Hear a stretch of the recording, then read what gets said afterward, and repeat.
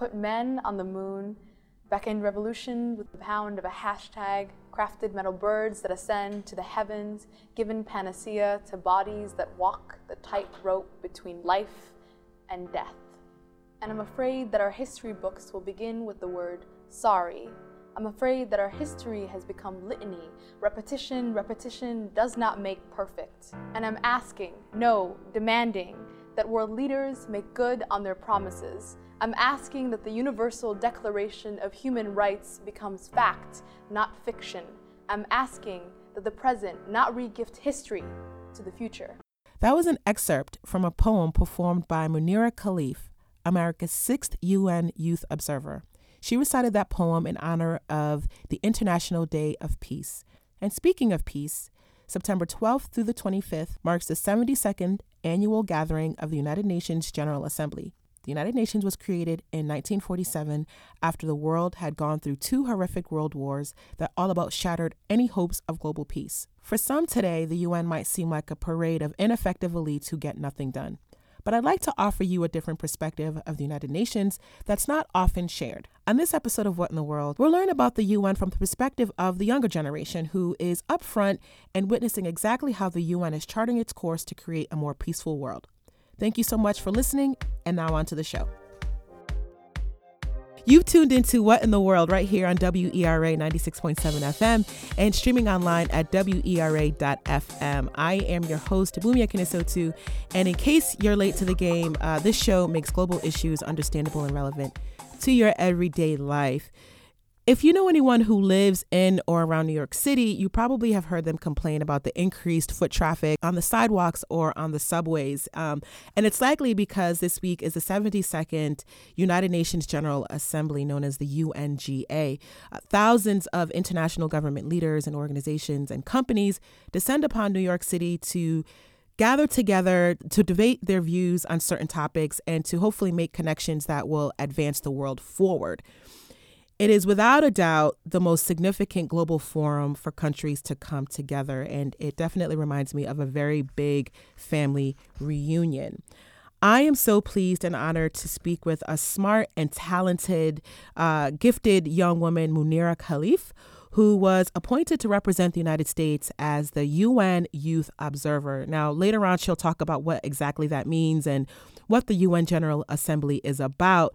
But before that, let me just brag on her a little bit and give you a glimpse as to all of the great things that Munira has accomplished. So she was born and raised in Minneapolis, Minnesota. She is a first-generation Somali American, and she is currently an undergraduate student at Harvard University, majoring in economics and minoring in government. And Munira, I went to Columbia, so I won't hold any of this against you.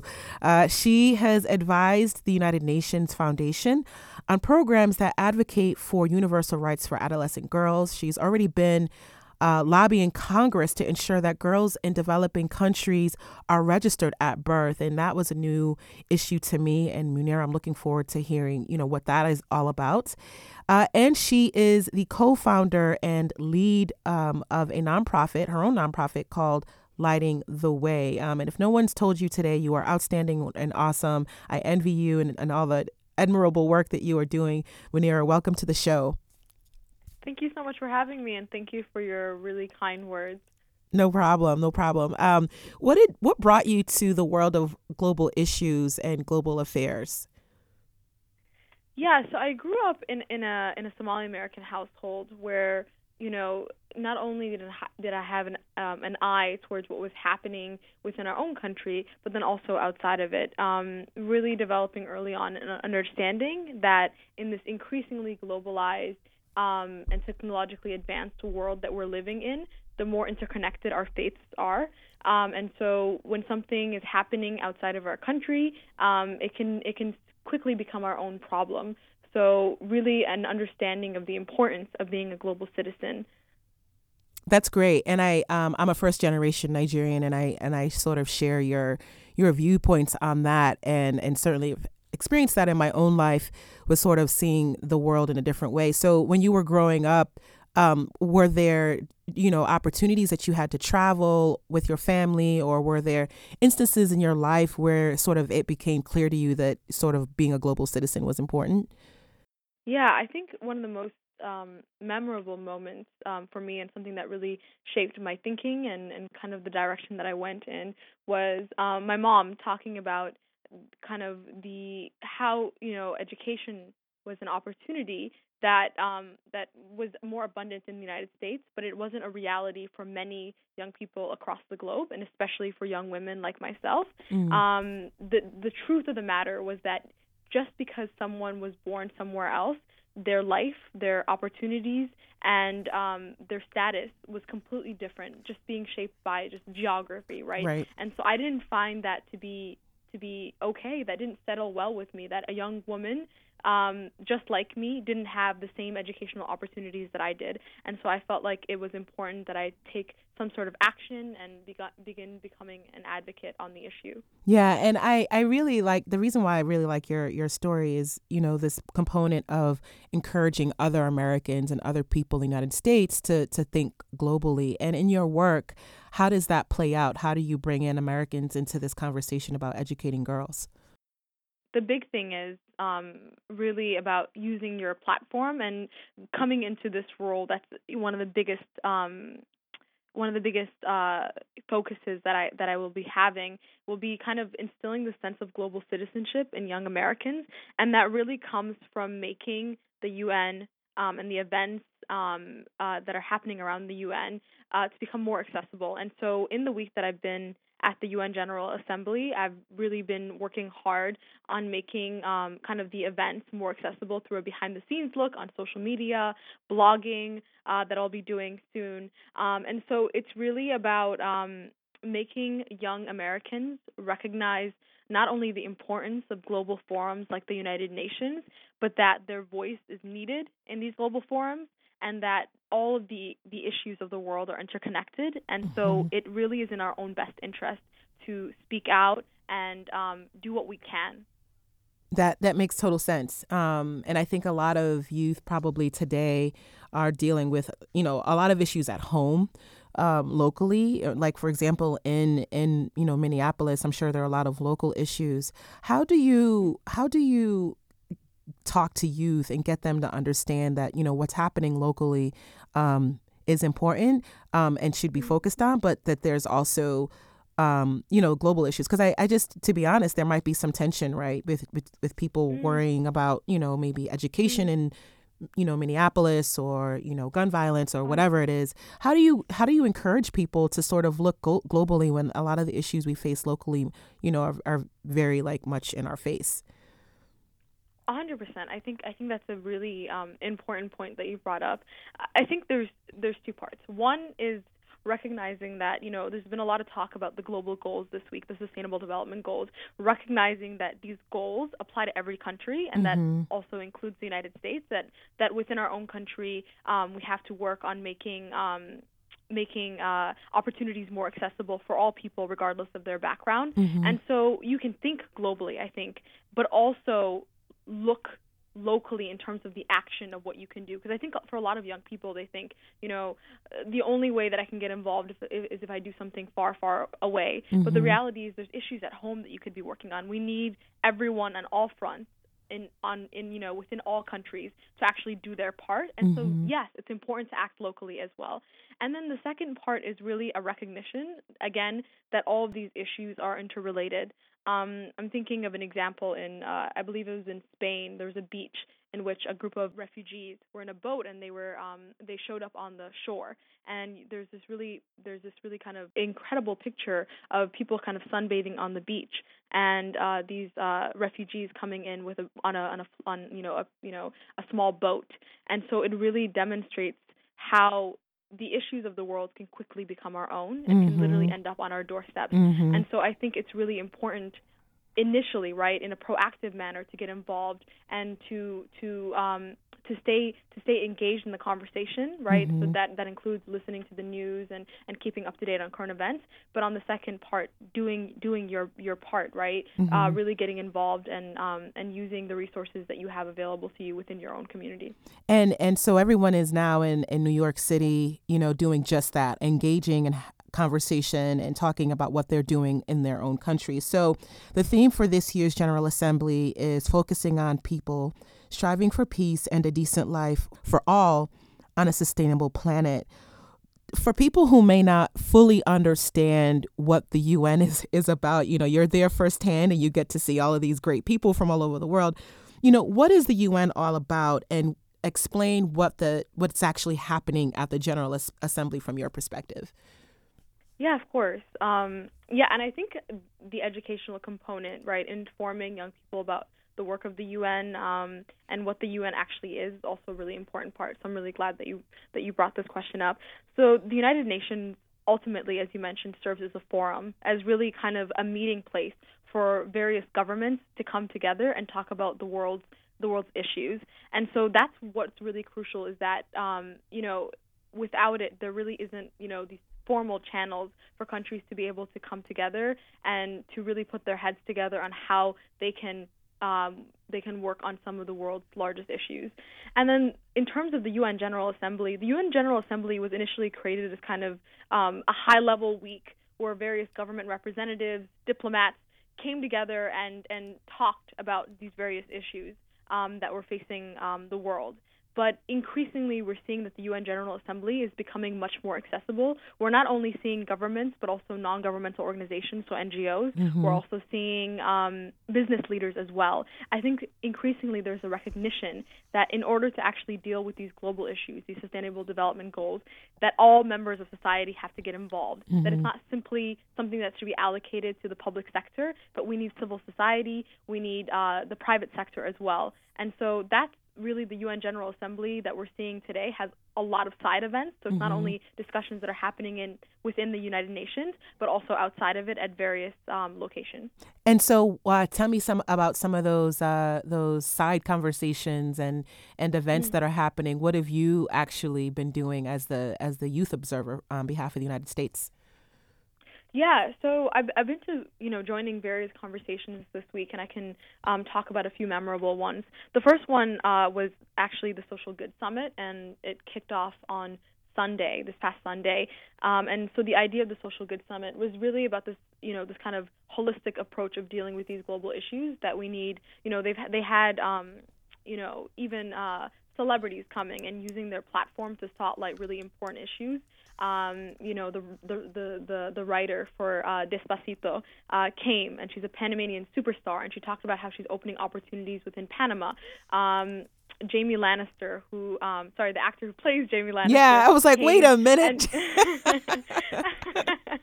The actor who plays Jamie Lannister came and spoke about the importance of protecting our environment. And then we also had business leaders coming together and talking about how they're using business and the innovation of business to progress these issues. And so it wasn't just a group of advocates and government representatives coming together, but it was really about just bringing everyone from various organizations, groups, and kind of talking about how we can make a better world for ourselves and for future generations. And so I thought that was a really great event that wasn't happening at the UN headquarters, but it again, it's one of those really crucial platforms to be able to discuss these issues. And then another event was actually at the UN, and I thought it was really powerful as an education activist to be in the room witnessing this kind of critical moment.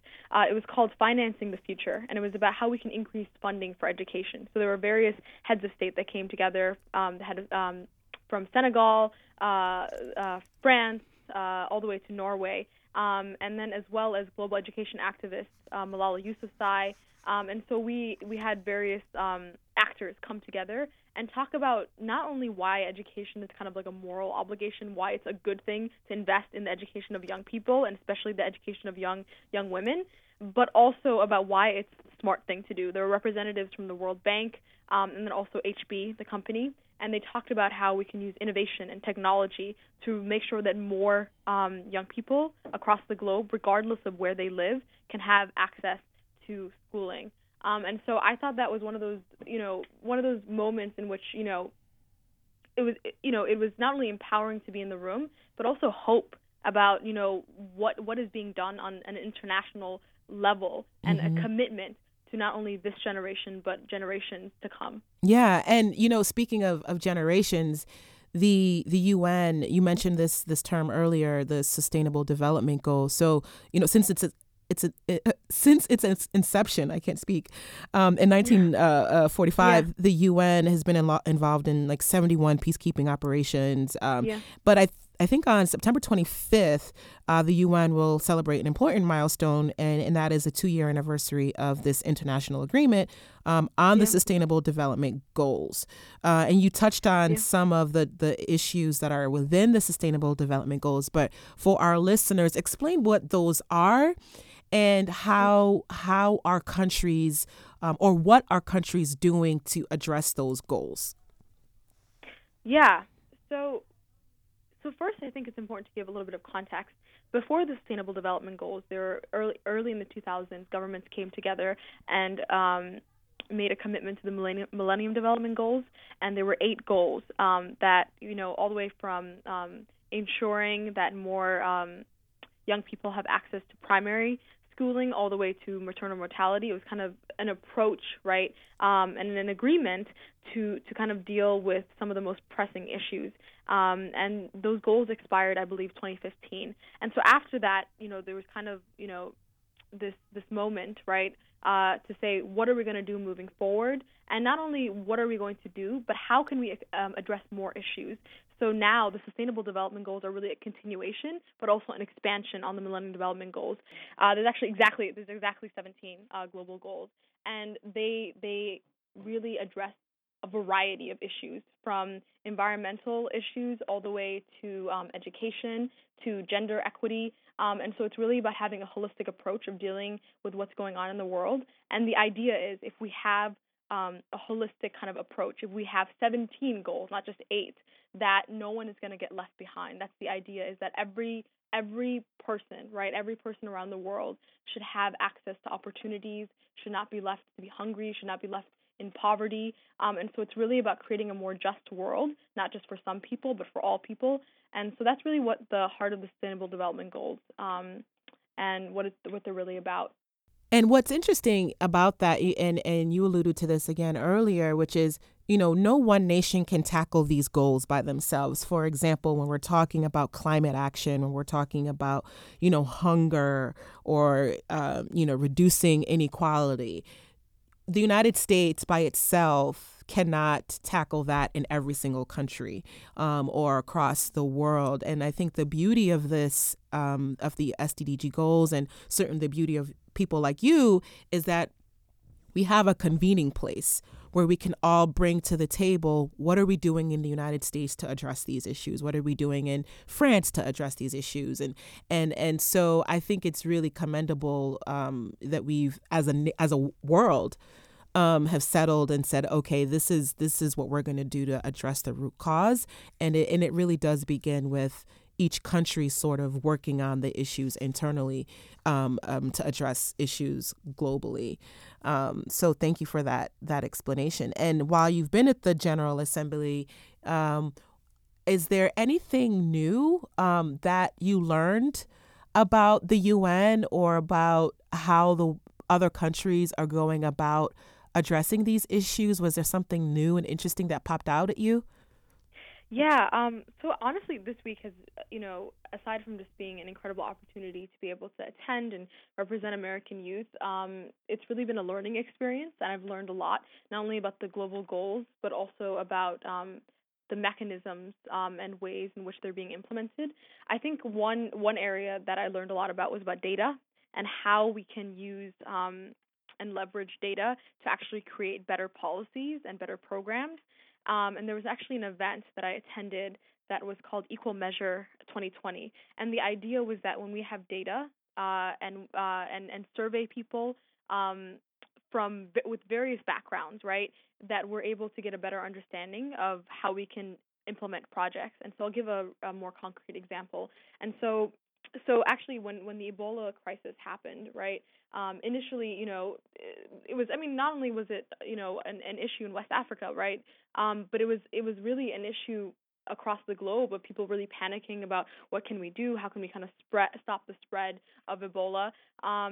But what ended up happening is that with data that actually specifically looked at what was happening in terms of women, and they were able to actually find out that more women were dying from Ebola than their male counterparts. And so then they started looking specifically at why is that the case, right? And so they looked at kind of burial rituals and where women were being buried, and why is it that there's this kind of why is it that more women are dying, right? And so by tackling specifically women who were being affected by Ebola and using that kind of gendered data, they were able to get a better understanding of how to stop the spread of the Ebola epidemic.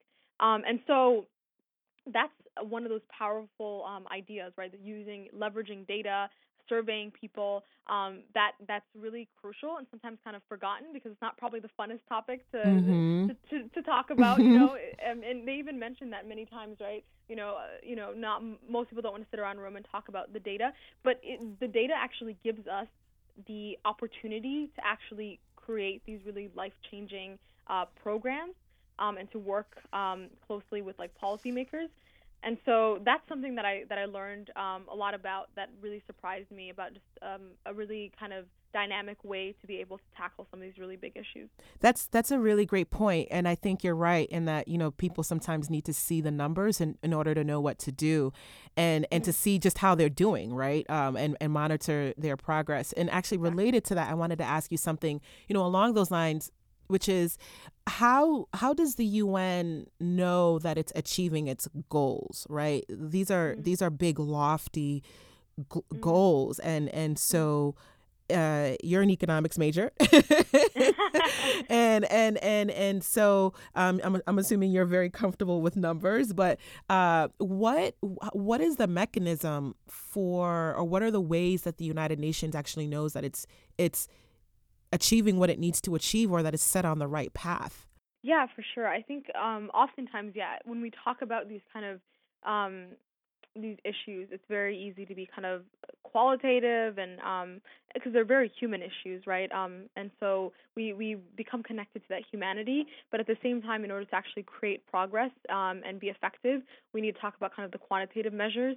And so I think a lot of it is through that data, is through kind of the collection of kind of numbers and trying to figure out, is progress being made on X, Y, or Z front? And that's really is happening. Mm-hmm. And the United Nations has actually created organizations that specifically deal with kind of the data and using kind of the numbers to be able to figure out where progress is being made, and also making sure that those numbers are used to not only track progress, but also create accountability. Mm-hmm. And so with the Equal Measure 2020 event that I went to, they actually surveyed a variety of policymakers in various countries. So they looked at India, they looked at Colombia, and they also looked at Kenya.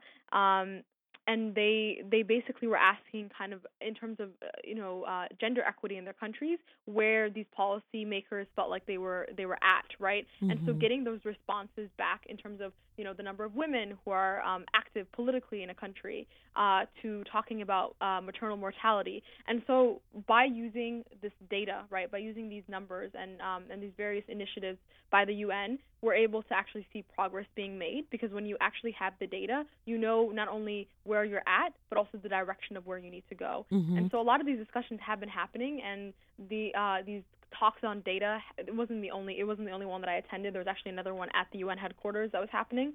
And so it is something that's really being focused on, really about kind of getting the measures and creating kind of like a rubric of success on these Sustainable Development Goals. Yeah, and I'm excited to see actually, what that looks like. I think all of us we hear a lot of things in the news about efficiency at the UN and their ability to produce on some of their goals. And so I think a lot of us will be looking forward to seeing, just how the UN is able to achieve those goals and just how we're doing. I want to pivot just a little bit to your role, right? As the youth observer, you mentioned, that you've been attending a lot of meetings and going to a lot of events. Well, after this, what's up? What's going on? Where are you off to, and Yeah, and what's your for agenda sure. for the next year? Yeah, that's a big question. So, so after the UN General Assembly week was really the kickoff for me. It's really considered like the Super Bowl of global policy and these global issues. And so from here, right, equipped with this knowledge, equipped with this understanding of where kind of the direction of the global community is going to be, I'm going to be going to various college campuses and talking with young people about not only, giving them, right, the information and the tools they need, but also about what issues are they particularly passionate about? What issues do they want to see more youth involvement? And then on the other end, also using my platform as a way to spotlight young people who are doing amazing work. Because the UN Youth Envoy, actually, she spoke about how young people are actually already leading. The rest of the world needs to catch up. And so that's another part of my role as well, is spotlighting young people who are already doing amazing work and giving them kind of a platform to be able to speak about the work that they're doing. So that's really the part that I'm most excited for. I'll also be attending this coming late September. I'll be attending an event on youth employment, and it's actually one of those areas that's in a lot of changes happening, especially with automation. We're seeing that a lot of jobs are going to be replaced with the technology that's being created, and so for young people, that's one of those issues that's extremely crucial, right? As we kind of graduate from college and attend and begin to become a part of the workforce, right? What kind of jobs are available to us, and what kind of skill sets do we need while we're in school, while we're receiving training, to be able to actually have a shot at creating a livelihood for ourselves in the world. And so I'm excited to attend that event. I think it's one of those issues that might not necessarily be the first thing that comes to mind, but it's actually something that's really crucial when it comes to young people. Those are some big issues, man. Whew, youth unemployment is not an easy thing to tackle at all. So I want to get you started on your big speaking tour here by posing a question that someone raised with me on Facebook. I asked some Facebook friends about what are some issues that are a concern to them. And so Jay Davis asks, what are your thoughts about climate justice and the Paris Agreement? What kind of actions would you like to see the United States and other nations that are big carbon emitters take to address climate justice? And so as the UN observer, Munira, how would you respond to Jay and his question about climate action and what countries should be doing? Yeah, it's definitely a big question, and I think even throughout this week, there's been a lot of emphasis and focus on protecting the environment. But I think what's important to recognize when it comes to environmental protection is that we need all members of society doing their part, and seeing even now in the last couple of days at the UN General Assembly how even companies and individuals and civil society are coming together to create solutions and find innovative ways to protect our environment. And so I think one is, recognizing that, there's a lot of different people who are working on the issue, and that we need kind of like a holistic approach. And then the second thing is also, as young people, this is one of those issues that affects us a lot directly, because it's about the kind of world that we're inheriting. And so I think if this is an issue that you are concerned about, to make your voice heard, and to use the resources and the technology that's available to you to sound off about the issue. So I think one is really recognizing that we need all members of society to participate in protecting our environment, and then the second is also using your voice to kind of sound off on the issue. And in terms of using your voice, I read a recent quote. Well, it's not a quote. I saw a study, the results of a study by the organization called A Better World Campaign. So they conducted a poll last year asking Americans about their opinion on the UN and the United States' engagement with the UN. So they found that an overwhelming majority, 88%, believe that it's important for the United States to maintain an effective role in the United Nations, and you've already, demonstrated how all of these issues are interconnected. But there's still a misconception that the United Nations is ineffective and it doesn't benefit, affluent and influential countries like the United States. So just summarize how Americans, again, in case no one listened, how Americans are impacted directly or indirectly by the mission of the UN. So I think what's important to note when it comes to the United Nations, I mean, yes, there's a lot of criticism in terms of effectiveness. We do need institutions to be effective and efficient. I think that there's not much of an argument on that end, because you just want the resources that are being put into the United Nations to produce the best results, right? And then second, I think it's important to note that with that being said, that we need the United States present at the United Nations to make our voices heard and to make sure that we're a part of the discussion, because when you're not at the table, then you're not really a part of the discussion. That's the unfortunate part, right? And so if we want to continue to be kind of a global leader on various issues, it's important that we sit down at the table and that we work alongside other countries and other organizations to make it happen. I think that's really where influence comes from. And also when we see the United Nations involved, when we see the U.S. involved in the UN, we see the UN doing a better job in terms of implementing projects and holding various groups accountable. And so I think the U.S. voice and the U.S. presence in the United Nations is a really crucial one. And then in terms of kind of why does it matter to Americans that we're at the table, especially when we have so many issues, right, that at home that might be pulling away our attention, is to recognize, right, again, this key point of that we're living in a very interconnected world. And so what the mission of the UN is to really not only make it a more equitable world, but also a more peaceful and safer world. And I think that's something that we all want and desire, especially in kind of the climate that we're living in today. And so when the U.S. gets involved in the United Nations, we see these various issues being pushed further, right? And we see really amazing work being done on these various global issues. So I think it's really essential that we're at the table. I think the saying goes, if you're not at the table, then you're on the menu. So. Yeah, ain't that the truth? That is a fantastic summary, and I hope our listeners feel what you're saying, because I think it's very easy to get sucked up into the world of local issues. Not that they're bad, but I think that we need to remember that outside of the United States, people are making decisions, people are coming together, and they have issues in their countries as well.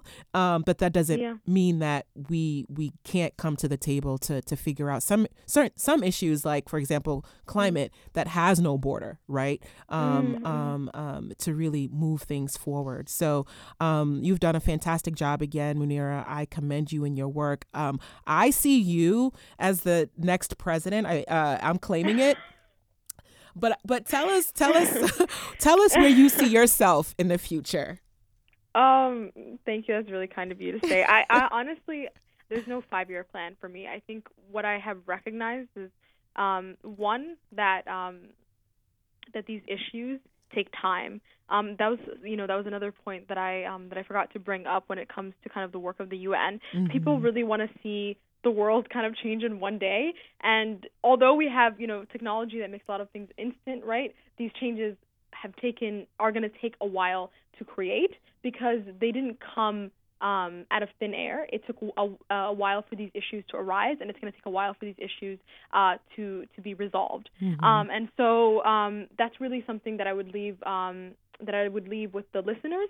But as for myself, I think, again, kind of continuing to commit myself to the issues that I think are important, whether it's women and girls issues, and more specifically education, and making sure that more young girls have access to education.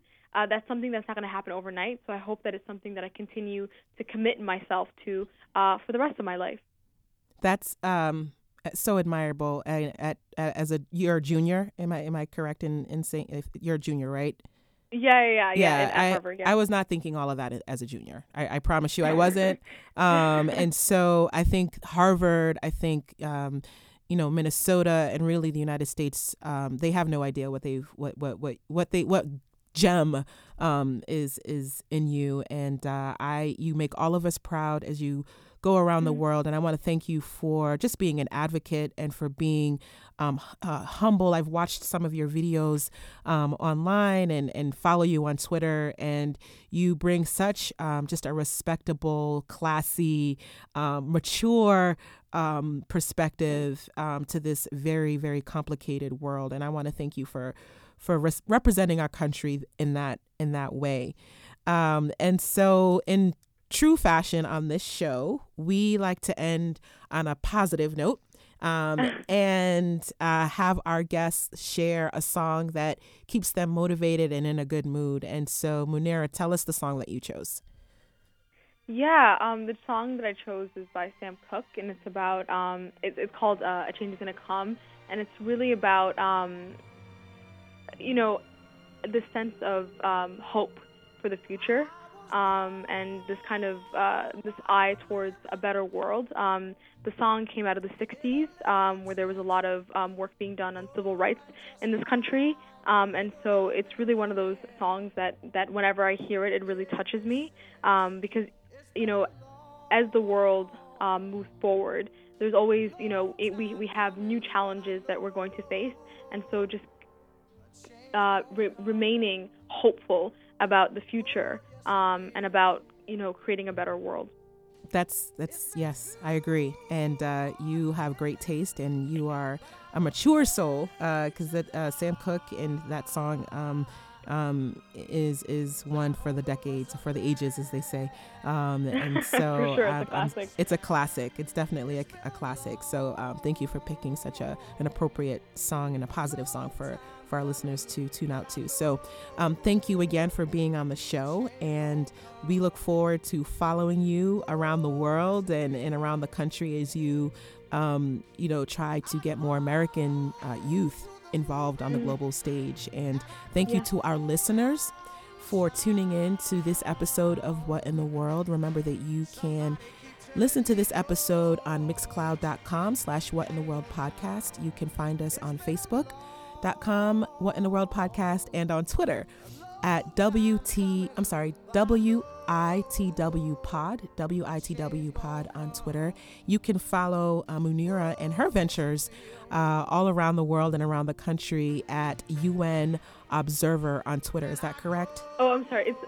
It's at US Youth Observer. At US Youth Observer on Twitter. So thank you again, Munira, and enjoy the rest of your time at the UN General Assembly. Thank you so much for having me. This is an amazing platform. But he winds up knocking me back down on my knees. Lord,